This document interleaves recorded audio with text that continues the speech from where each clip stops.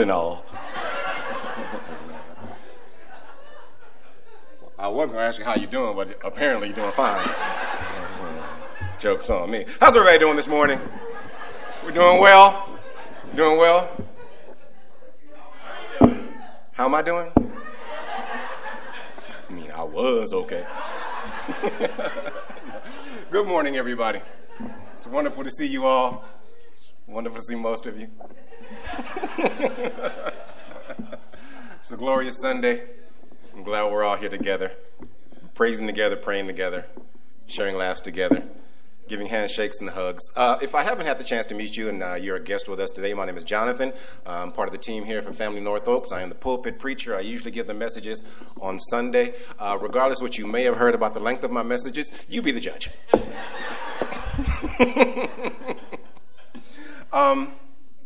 Yeah, that's pretty much it. You guys ready for the word? Yes. You ready for the word? Yes. You ready for the word? Yes. All right. You know, I like to do my affirmation before we get into the word, so if you'd like to join me, please hold up your Bibles and your Bible apps and say these words. Say, I believe the word of God.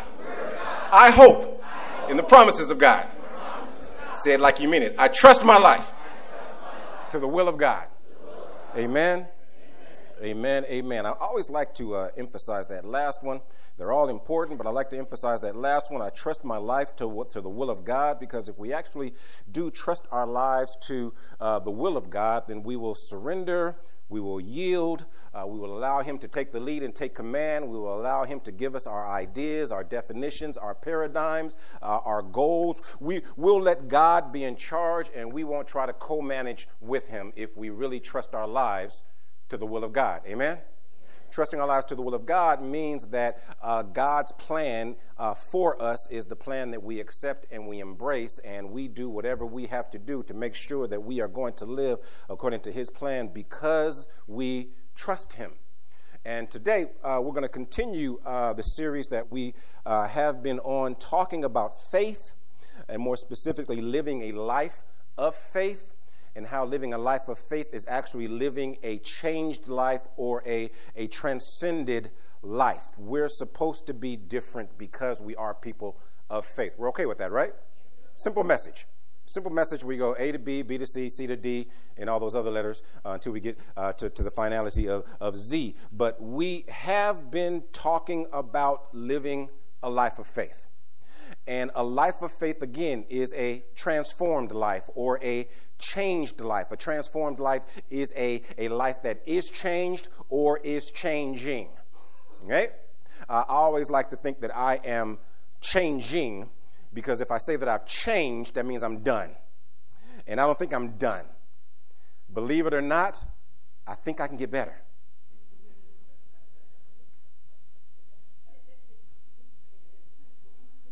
Some of you guys don't know me. You're like, no, you're perfect.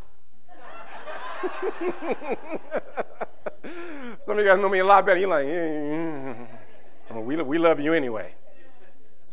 A changed life or a changing life is different from the old life. And our lives are supposed to be different from the old life. That's why we call it a new life, right? We do things that are unmistakably because of faith. We do things that aren't attributed, or other reasons are not attributed for what we do. We do things that are unmistakably done because we have faith in God. It shouldn't make sense to people who don't have faith in God.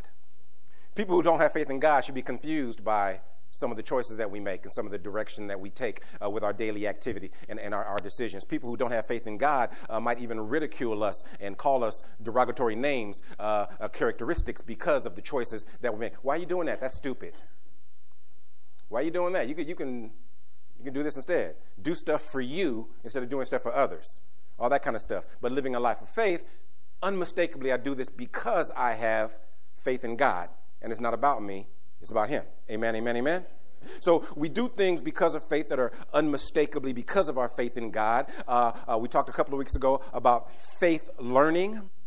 And we have a faith that is going to constantly be learning from God and from our mentors. We talked about a faith that teaches. And so our faith, we are people who teach and help others to be everything that they're supposed to be in their faith. And today, we're doing something else or we're going to talk about something else that faith does. And if we are people who really do trust our lives to the will of God, this is going to make sense to us. We're going to look at a familiar passage today.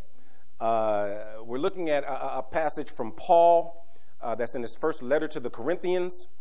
And part of this passage is very, very, very familiar. It's been quoted. It's usually quoted before congregations take the communion, before we take the bread and the wine. If you grew up Church of Christ, you've heard this quoted easily 100 times a year. Easily. Right? Like 52 Sundays a year. Back in the days, morning and evening service, that's 104. You get 4 Sundays off without penalty. So 48, 80, 90, 96. 96 times a year you heard this. We round up to 100 because sometimes we will go visit. So 100 times a year, I'm 50. That's 5,000 times. 5,000 times I have heard, that which I've received from the Lord, I'll give to you.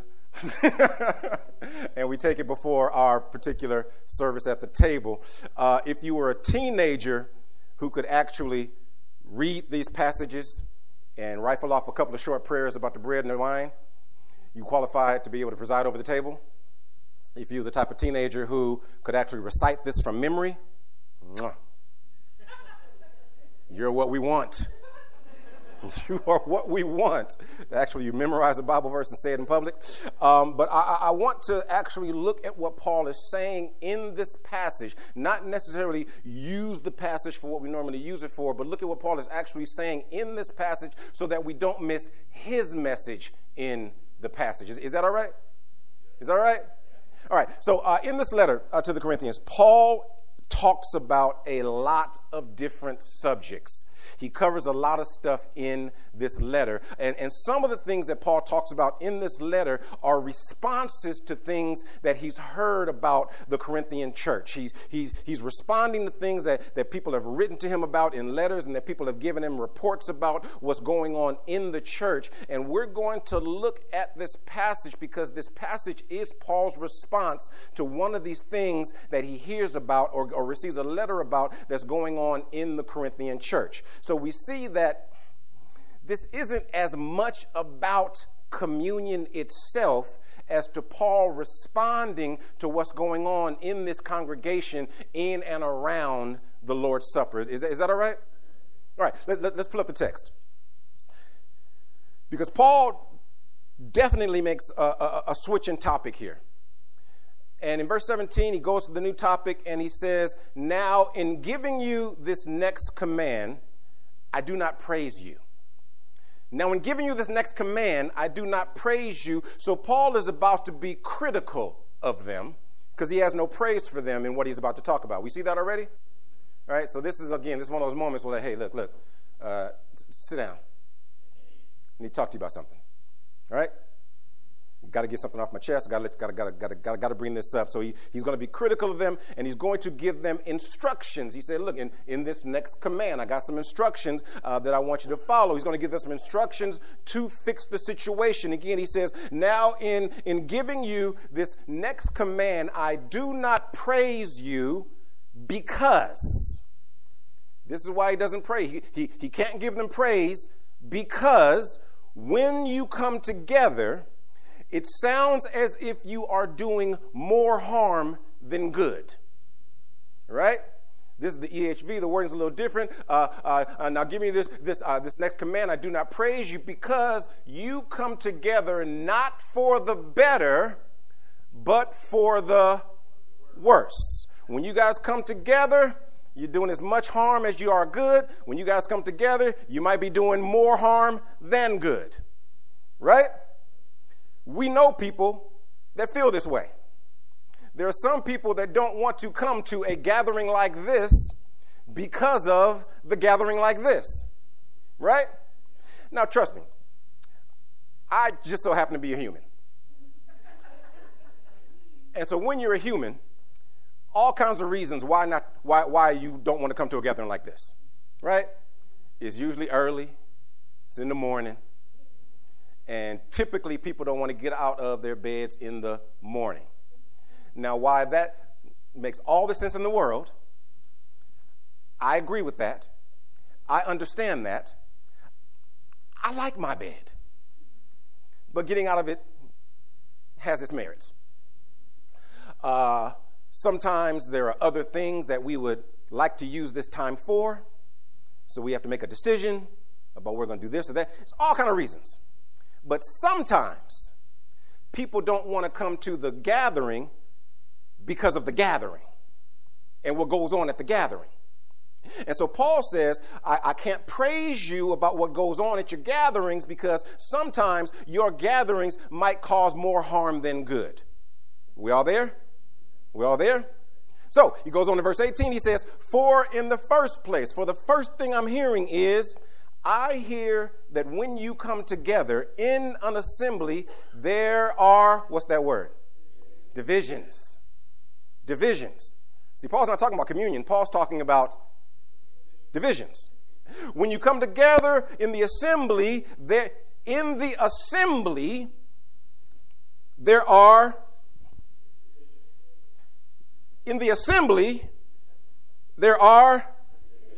when you assemble, there are divisions in the assembly. Paul said he heard this. Paul says he believes it.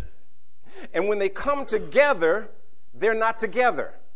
That's the problem. That's what he can't praise them about. He says, I can't praise you about when you guys come together, because when you come together, you're not really together.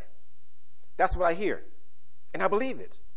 I believe it. He goes on. He says, verse 20. So when you come together in the same place, he doesn't even call it an assembly anymore. It's not an assembly because there are divisions in the assembly. So if there are divisions in the assembly, it's not even an assembly. You guys have just come together in the same place. Just like if you guys go to the grocery store, a whole bunch of people went in there. That's not an assembly. They're not together. You go to the movie theater, there's a whole bunch of people in there. But that's not an assembly because they're not together. That's just people in the same place. And sometimes when you go to the grocery store or the movie theater, you wish that other people weren't there. And these long lines. Why are you sitting in my row? So just because you're in the same place doesn't mean that you are together. Amen. So he says, so when you come together in the same place, it's not the Lord's Supper that you eat. He's saying you are not fulfilling the purpose of coming together. You're doing stuff, but what you're doing ain't what you're supposed to be doing, or what you're doing doesn't have the significance that it's supposed to have. What you're doing doesn't mean what it's supposed to mean. You guys, you're in the same place. Some of you are doing the same things, but you're not together, and it's not significant the way it's supposed to be. It doesn't hold the meaning or the purpose that it's supposed to have. Are we there? 21, he gives a reason. He says, see, what I'm hearing is, for when you eat, each one goes ahead and takes his own supper. And so one person goes hungry while another is drunk. Okay, so a short explanation for people who are unfamiliar with this concept. In the early church, when they came together, they would share an actual meal. All the stuff for the meal. It was an offshoot of what we understand to be the Passover meal. It was the Passover meal within which Jesus gave what we understand to be the bread and the wine, the communion, which were going to be symbolic of the sacrifice that he made, his broken body, his shed blood. So when the early church came together in understanding this offshoot or this new covenant or this new sacrifice, this new miracle that God had done for them through Jesus, likened to the Passover meal, they would have an actual meal together. And during that meal, they would acknowledge the bread and the wine as the body and the blood of Jesus, and they would do what we understand to be communion in the context of the meal that happened while they were eating the meal. We okay with that? We okay with that? So that's why he talks about this idea of being drunk, because if you're only familiar with the way that we take communion in the larger assembly, the idea of getting drunk off of that little, like, how's that even happen? You would have to take the whole tray You have to age it a little bit, all that kind of stuff. So that's why he says that it's a different context to them. So the Lord's Supper is about fellowship and communion with each other and with God. Are we all there? The gathering is about fellowship.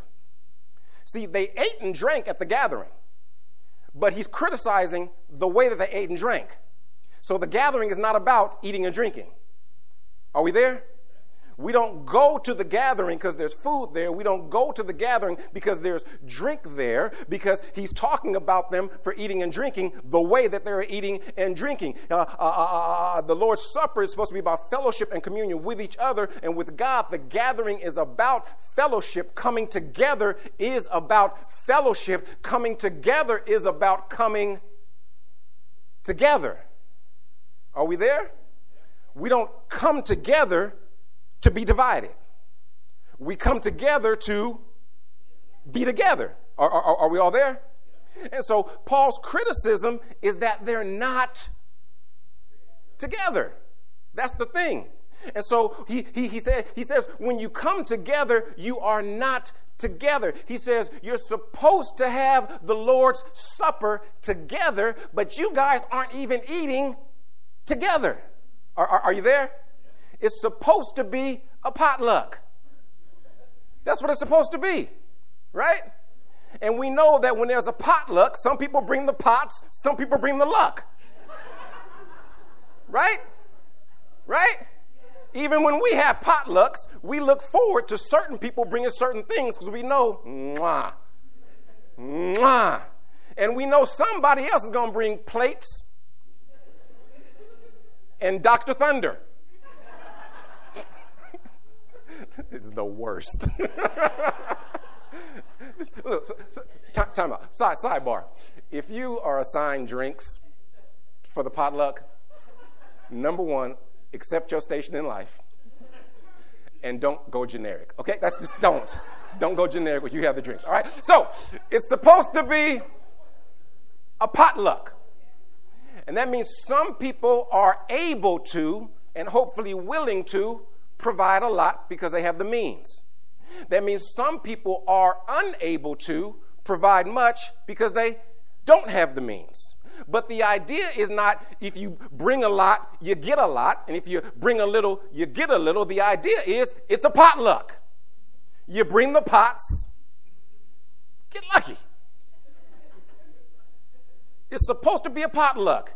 Everybody chips in, everybody shares, everybody's together, but in their potluck, they have people who are just splintering off and eating their own food. He said that people, you guys are going and having your own supper, right? Little pockets over here, that guy over there by himself, a little group over there, a couple over there. He says you're supposed to be having a potluck, but people are just splintering her off. They're having their own food. They're having their separate meals. He says some people don't get anything to eat at all. And he says other people, they are eating and drinking way too much.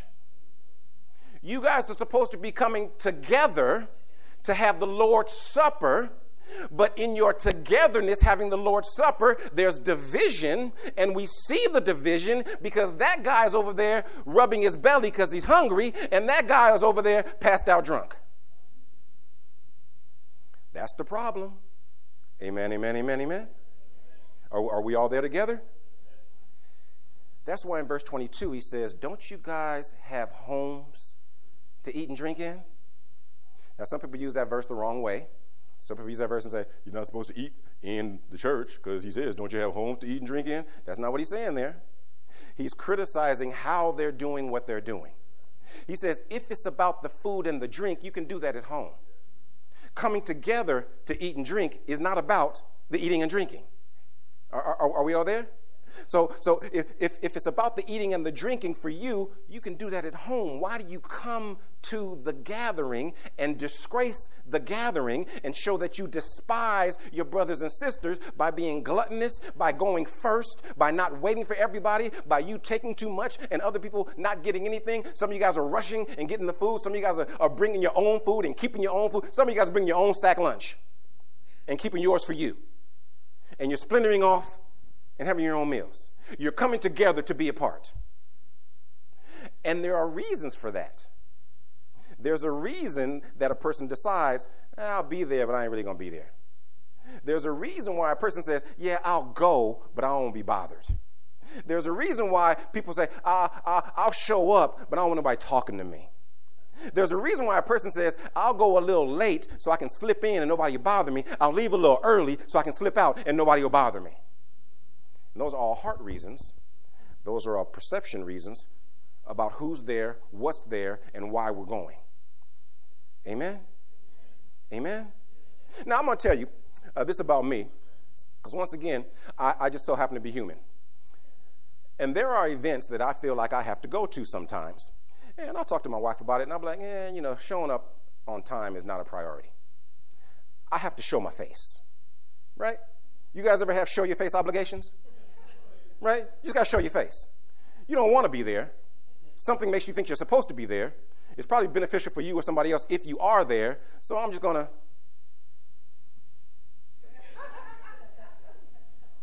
I'm here. No. Just want to let you see I'm here. And as soon as you turn around, I'm not here anymore. Right? That has nothing to do with the people. I don't want to be a part of the people. Has nothing to do with the event. I don't want to be a part of what's going on with the event. But there is something that makes me think I'm supposed to show my face. And on Sunday mornings, the gathering has become a show my face event for a lot of people who are not grasping what Paul wants us to grasp about the gathering. Right? Right? He's saying if it's about the food, eat at home. If it's about the drink, eat at home. He says what you are doing is disgracing the church. He says, do you despise the Lord's church that much?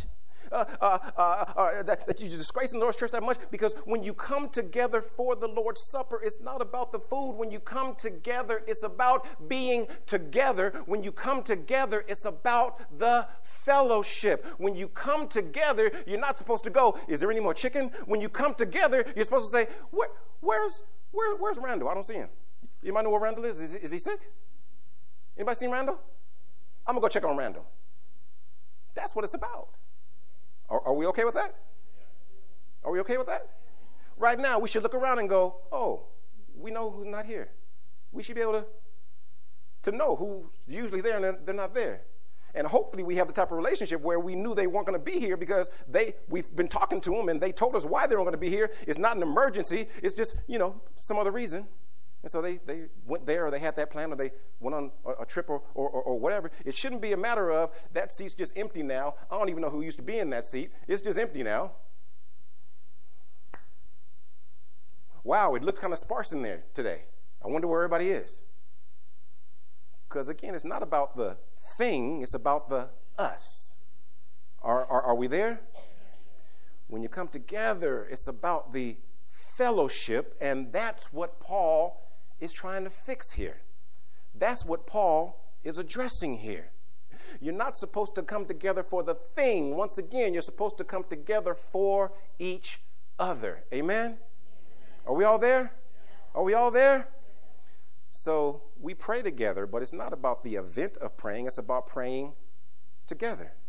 We praise together, but it's not about the event of praising. It's about praising together. We take communion together, but it's not about the event of taking communion. It's about taking communion together. And it's the togetherness that we are supposed to be binding on and building upon. And that is the most tantamount importance. I'm going to tell you this.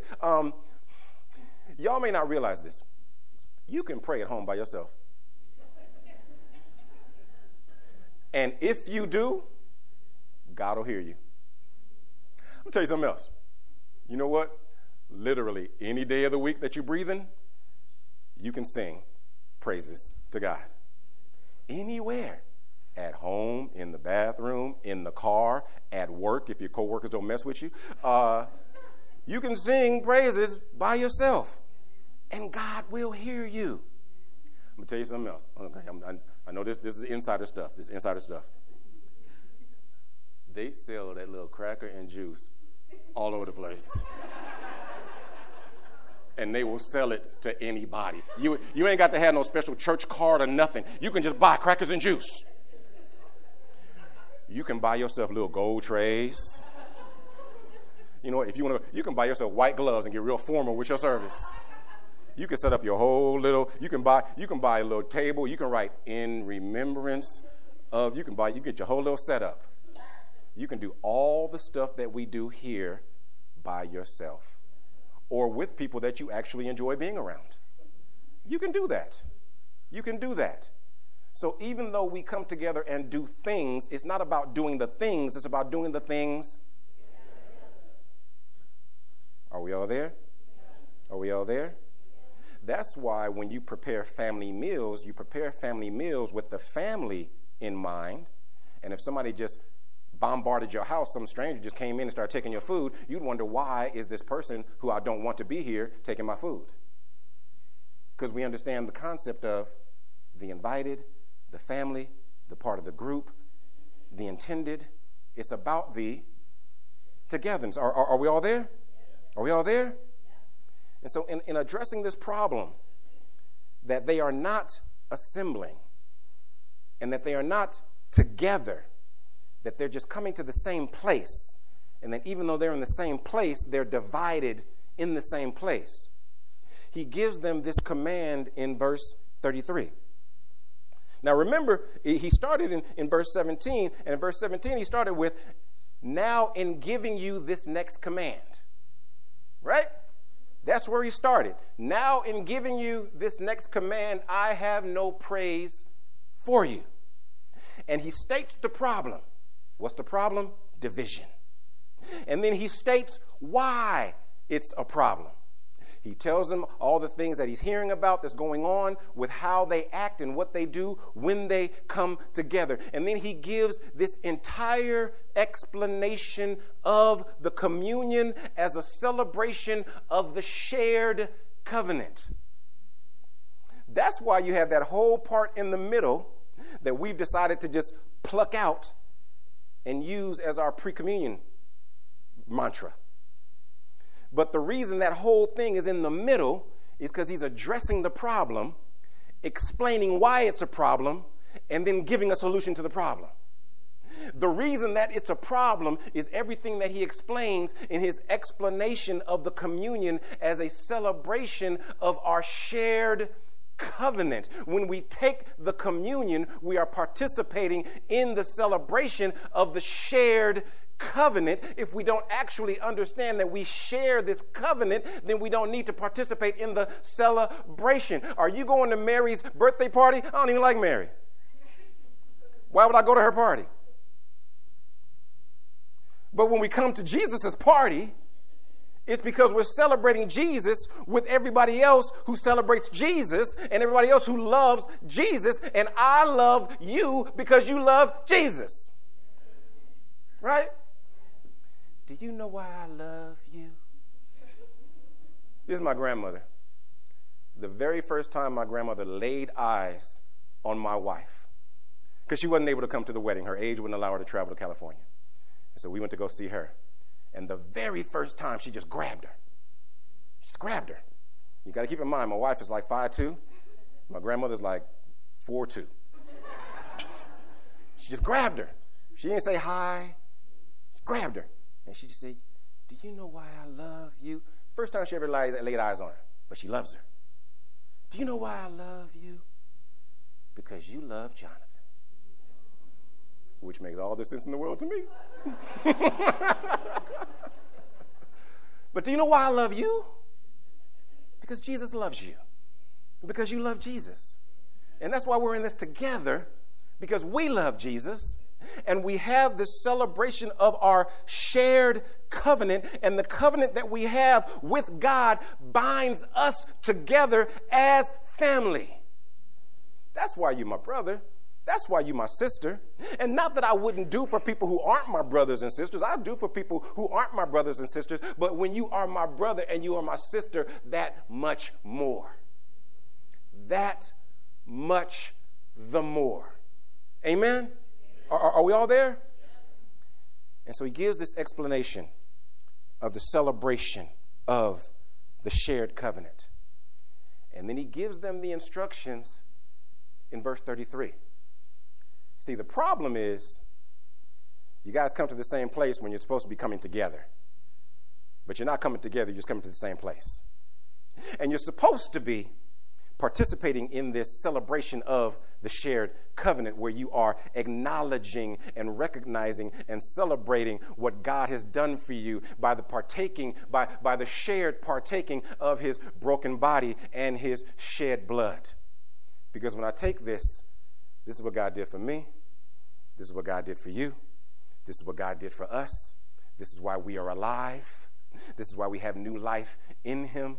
This is why we are the body. This is why we are the church. This is literally sustaining me and my spiritual life. This is symbolic of the reason why I'm giving to you and we are bonded. This is why you are giving to me and we are bonded. And how weird that we take this very symbol of unity between us and God and us and each other, and we decide, I'll have mine over here.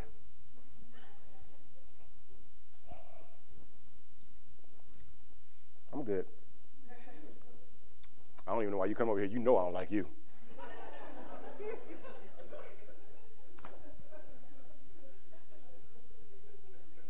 That doesn't even make sense, right?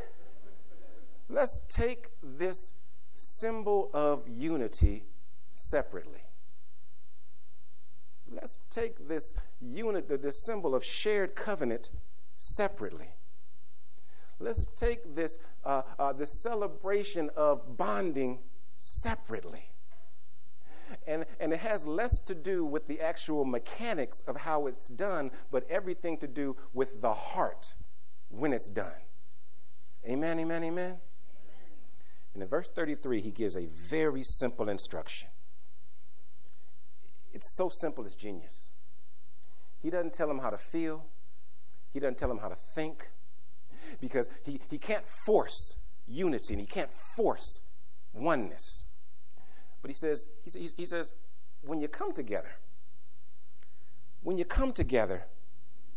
wait for one another. Just wait. That in itself is going to solve the problem about the poor person who actually does need to eat a little something. So for him, it might be partially about the food. And that'll solve the problem about the gluttonous guy who's always eating the chicken wings before people can get there. When you come together, just wait for each other. And so if nothing else, wherever your heart is, wherever your mind is, if you are following the mechanical instruction of just waiting for each other, then that brings to the front of your brain that other people matter. Whether you really feel it or not, whether you really embrace it or not, whether you want to wait or not, you or at least it's in the front of your brain that I am supposed to wait for others, and that other people are supposed to matter in what it is that we're doing. And you can sit there with a scowl on your face. You can sit there and be mad because somebody's late. However you actually feel about it, the simple mechanics of this is bringing the awareness that it's less about the food and more about all of us and why we're coming together in the first place. Are we all there? So we have to wait for each other. We have to wait for each other and understand that in the coming together, we're not coming together to do the acts. And in the coming together, we're not coming together to fulfill the obligation. We are coming together to be together. And when we actually understand that we're coming together to be together, we might do some things differently while we're here. Amen? Amen? I mean, the guy that usually gives the messages might realize, you know what, they really enjoy spending time together. They enjoy talking, getting to know each other. Maybe I'll shave a few minutes off so they have a few more extra minutes so they can do that.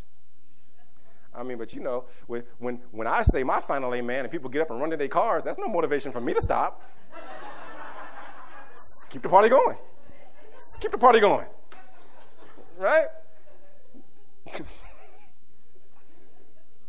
You see, today's equivalent to this attitude that they had in the in the Corinthians church at the time. It says something like, I go to church to worship the Lord. I don't care what anybody else does. I do what I have to do, and I don't worry about anybody else. That's that attitude. And I know I'm not the only person that's ever heard something like that. Amen? When we come together, we're supposed to be together. We're not supposed to come in and go away and be completely unaffected by other people. It's about the oneness of the assembly. Are we all there? Are we all there? So, when we talk about next steps, these are really practical things. It's very, very practical things. And that's why we started with James giving this understanding that faith is actually working faith. It's faith that does stuff. And it's faith that does stuff that is obviously because we have faith in God. The stuff that we do is a direct response to how we understand God wanting us to live this new life. And that's why we went right into this idea that if we are living a life of faith, we are living a life that is learning. And that we are constantly consuming information and examples from our mentors and from people who are shaping us and molding us, iron sharpening iron and all that kind of stuff. And we're also people who are not only learning and consuming, but we're conduits because we're also going to be teaching people that we can help become more spiritually mature. That's my station in the family. Amen? I'm somebody's little brother and I'm somebody's big brother. And that makes sense to me. Right? Some of you are pouring into me. Some of you I'm pouring into, and that makes sense to me, right? And that's who God is telling us to be. And the idea is, how are we ever going to get to this place where we have these relationships where people are pouring into me and I'm pouring into other people if we are not understanding that when we're coming together to be together, and that faith is actually fellowshipping with your given family so that you can understand your place in the family and fulfill your role in the family. The Hebrew writer says, you guys, don't give up on this practice of coming together to consider one another. That's what he says. When you come together, it's about each other. It's about getting to know each other. Getting to know each other in such a way that you know how to help each other. Is that what he says? Is that what he says? But, you know, we like certain versions and we use Scripture instead of listening to Scripture, and we just say, don't forsake the assembly. Don't forsake the assembly. We are commanded not to forsake the assembly. No, we are encouraged to understand that we're supposed to come together for each other so we can help each other. Amen, amen, amen. So that's why the next steps get to be really, really, really practical. We have to decide that this is what God wants for us. We have to look to our left, to our right, look in front of us, look in back of us, and decide these are my people. These are my brothers. These are my sisters. These are my older brothers, my younger sisters. These are my surrogate aunts and uncles. These are my surrogate grandparents. That's who these people are. And God wants me to love them, and God wants them to love me. And when we come here, it's the family celebration of our shared covenant. And I'm supposed to be here for them, and they're supposed to be here for me. I'm supposed to be better for them. They're supposed to be better for me. We're supposed to be better because of each other. That's why we come together, to pray and praise and commune together. And so the next step is very simple. Make the mental switch. Make the mental switch. It's not about being here at 11 o'clock and getting out of here by 12:15. It's not. It's not. And when I hear things like, you know, getting out at 12:20 is too long, movies are 90 minutes long. Movies are 90 minutes long. You can't have your soul massaged for 90 minutes. Amen. Make the decision that coming together is about being together. It's not about staying in your little isolated space and doing the things that you think check off your 5 acts of worship. It's about being together. You should get love and give love while you're here. You should get encouraged, be encouraged and give encouragement while you're here. You should be able to express anything that's going on. If bad things are going on, you should find some comfort here from somebody. Somebody's supposed to hug you and care. And we have to trust that people will. We got to open up. and let people know what life is going on or what's going on in our lives so we can be a benefit to each other in their lives. Amen, amen, amen? And again, the invitation is there for people who are not in relationship with God the way the Bible describes relationship with God. We want you to understand who God is, the way he reveals himself through the Word. And we want to help you understand who God is by giving you the testimony of how God has affected our lives since we've been in a relationship with him. And we want to open the scriptures and let you know why Jesus came to earth and the offer of salvation that he makes for your life. And that's why I always put my information up there. So that anybody, so if this small synopsis of the gospel is not enough to answer the questions that you have in your mind, send me a text, catch me online somehow, and we'll sit down, we'll have the conversation. We'll open up the scriptures, and we'll talk Jesus. And hopefully you'll come to the understanding of how much God loves you and how much Jesus loves you and how much the ministry of Jesus is strictly so that you can be in relationship with God, how God wants to save your soul and why God wants you to get baptized. And having the full understanding that we believe you'll love God back in such a way that you'll respond the way God wants you to respond and give your life to him to become one of his children and be one of our brothers and sisters. And in as much as I'm saying that it's about us being together, it's about us being together because of God. Amen, amen? We're going to stand. This is our tradition to stand and sing what we call the invitation song.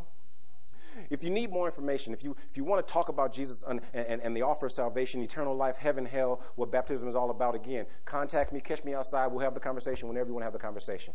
If you know that today is your day and you want to surrender your life to God, we're going to ask that you come down and let us know that while we sing the song, and we'll baptize you in the name of the Father, the Son, and the Holy Spirit, and God will wash you clean and raise you up a new creature in life. Amen. Hallelujah.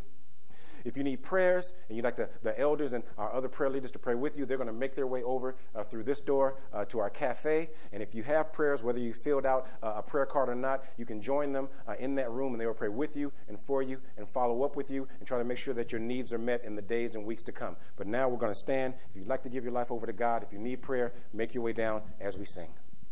When peace like a river attendeth my way, when sorrows like sea billows roll, whatever my lot thou hast taught me to say, it is well, it is well with my soul. It is well. It is well with my soul. with my soul. It is well. It is well with my soul. And Lord, haste the day when the face shall be sight, the clouds be rolled back as a scroll, the trump shall resound, and the Lord shall descend. Even so, it is well with my soul. It is well. It is well with my soul. with my soul. It is well. It is well with my soul.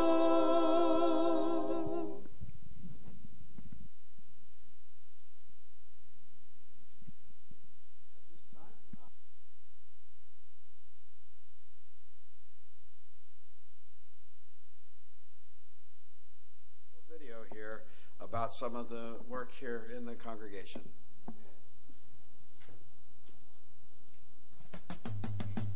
How sweet it is to be loved by you. How sweet it is to be loved by you. I needed the shelter of some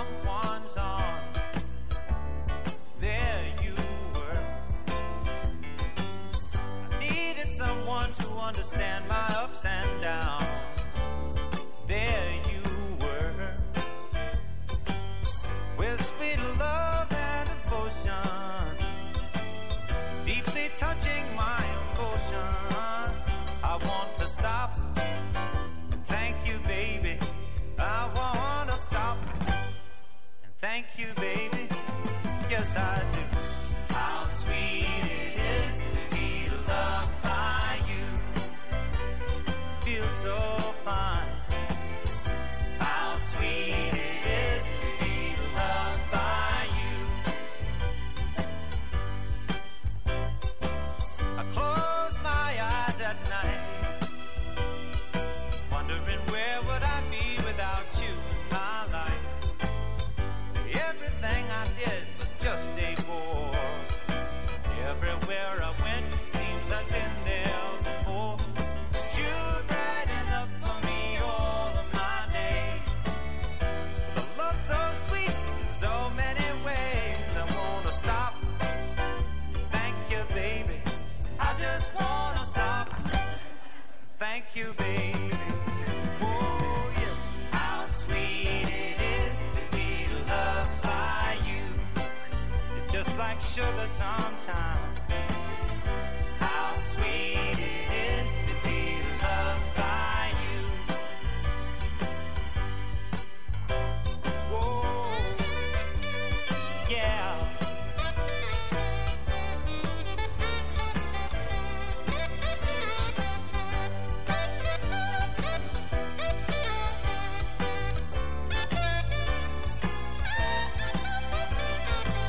You were better to me than I was to myself. For me, there's you, and there ain't nobody else. I wanna stop and thank you, baby. I just wanna stop and thank you, baby. Oh, yes. How sweet it is to be loved by you. How sweet it is to be loved by you. Oh, now, how sweet it is to be loved by you. It's like jelly, baby. Oh, yeah. How sweet it is to be loved by you. Just like honey to the bee, baby. Yeah, now, how sweet it is to be loved by you.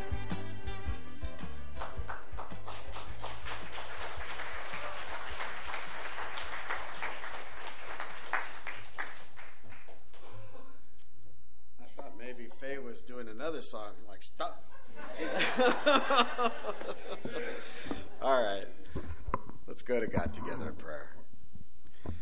Our dear Father in heaven, we come together as a family,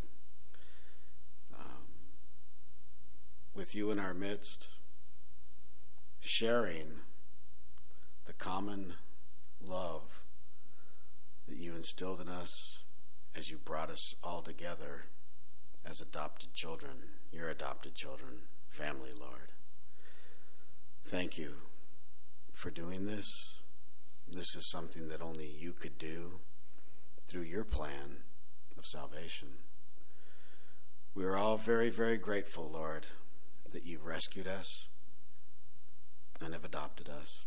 As we're together, Father, we also want to remember all of the work that's going on here, the work that you've charged us to do. And as we go about serving our communities and serving mission fields all around the world, right here, Lord, right here in this congregation, we have Dan and Rochelle that are working with all of our teens, and they are doing an incredible job building strong faith, building belief, serving out of love and compassion. And we saw all of these faces, all of these people brought together, enjoying one another in that common bond. Father, you are the author and the perfecter of love. Help us to love each other deeply. Continue to inspire these teens and young people and those that are in this ministry to love deeply and to serve this congregation and the community around us out of the great love that comes from you. We thank you, Lord, for all of this. We pray this prayer in Jesus' name. Amen.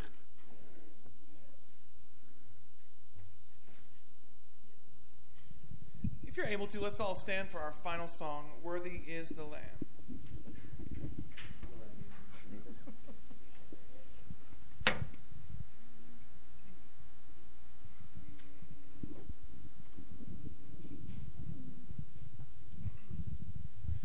Thank you for the cross, Lord.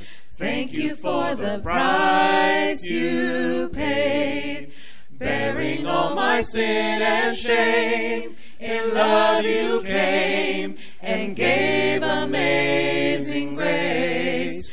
Thank you for the love, Lord. Thank you for the nail-pierced hands. Wash me in your cleansing flow. Now all I know, your forgiveness and embrace. Worthy is the Lamb, seated on the throne. Crown you now with many crowns. You reign victorious. High and lifted up, Jesus, Son of God, the darling of heaven, crucified. Worthy is the Lamb, worthy is the Lamb. Thank you for the cross, Lord. Thank you for the price you paid, bearing all my sin and shame. In love you came and gave amazing grace. Thank you for the love, Lord. Thank you for the nail-pierced hands. Wash me in your cleansing flow. Now all I know, your forgiveness and embrace.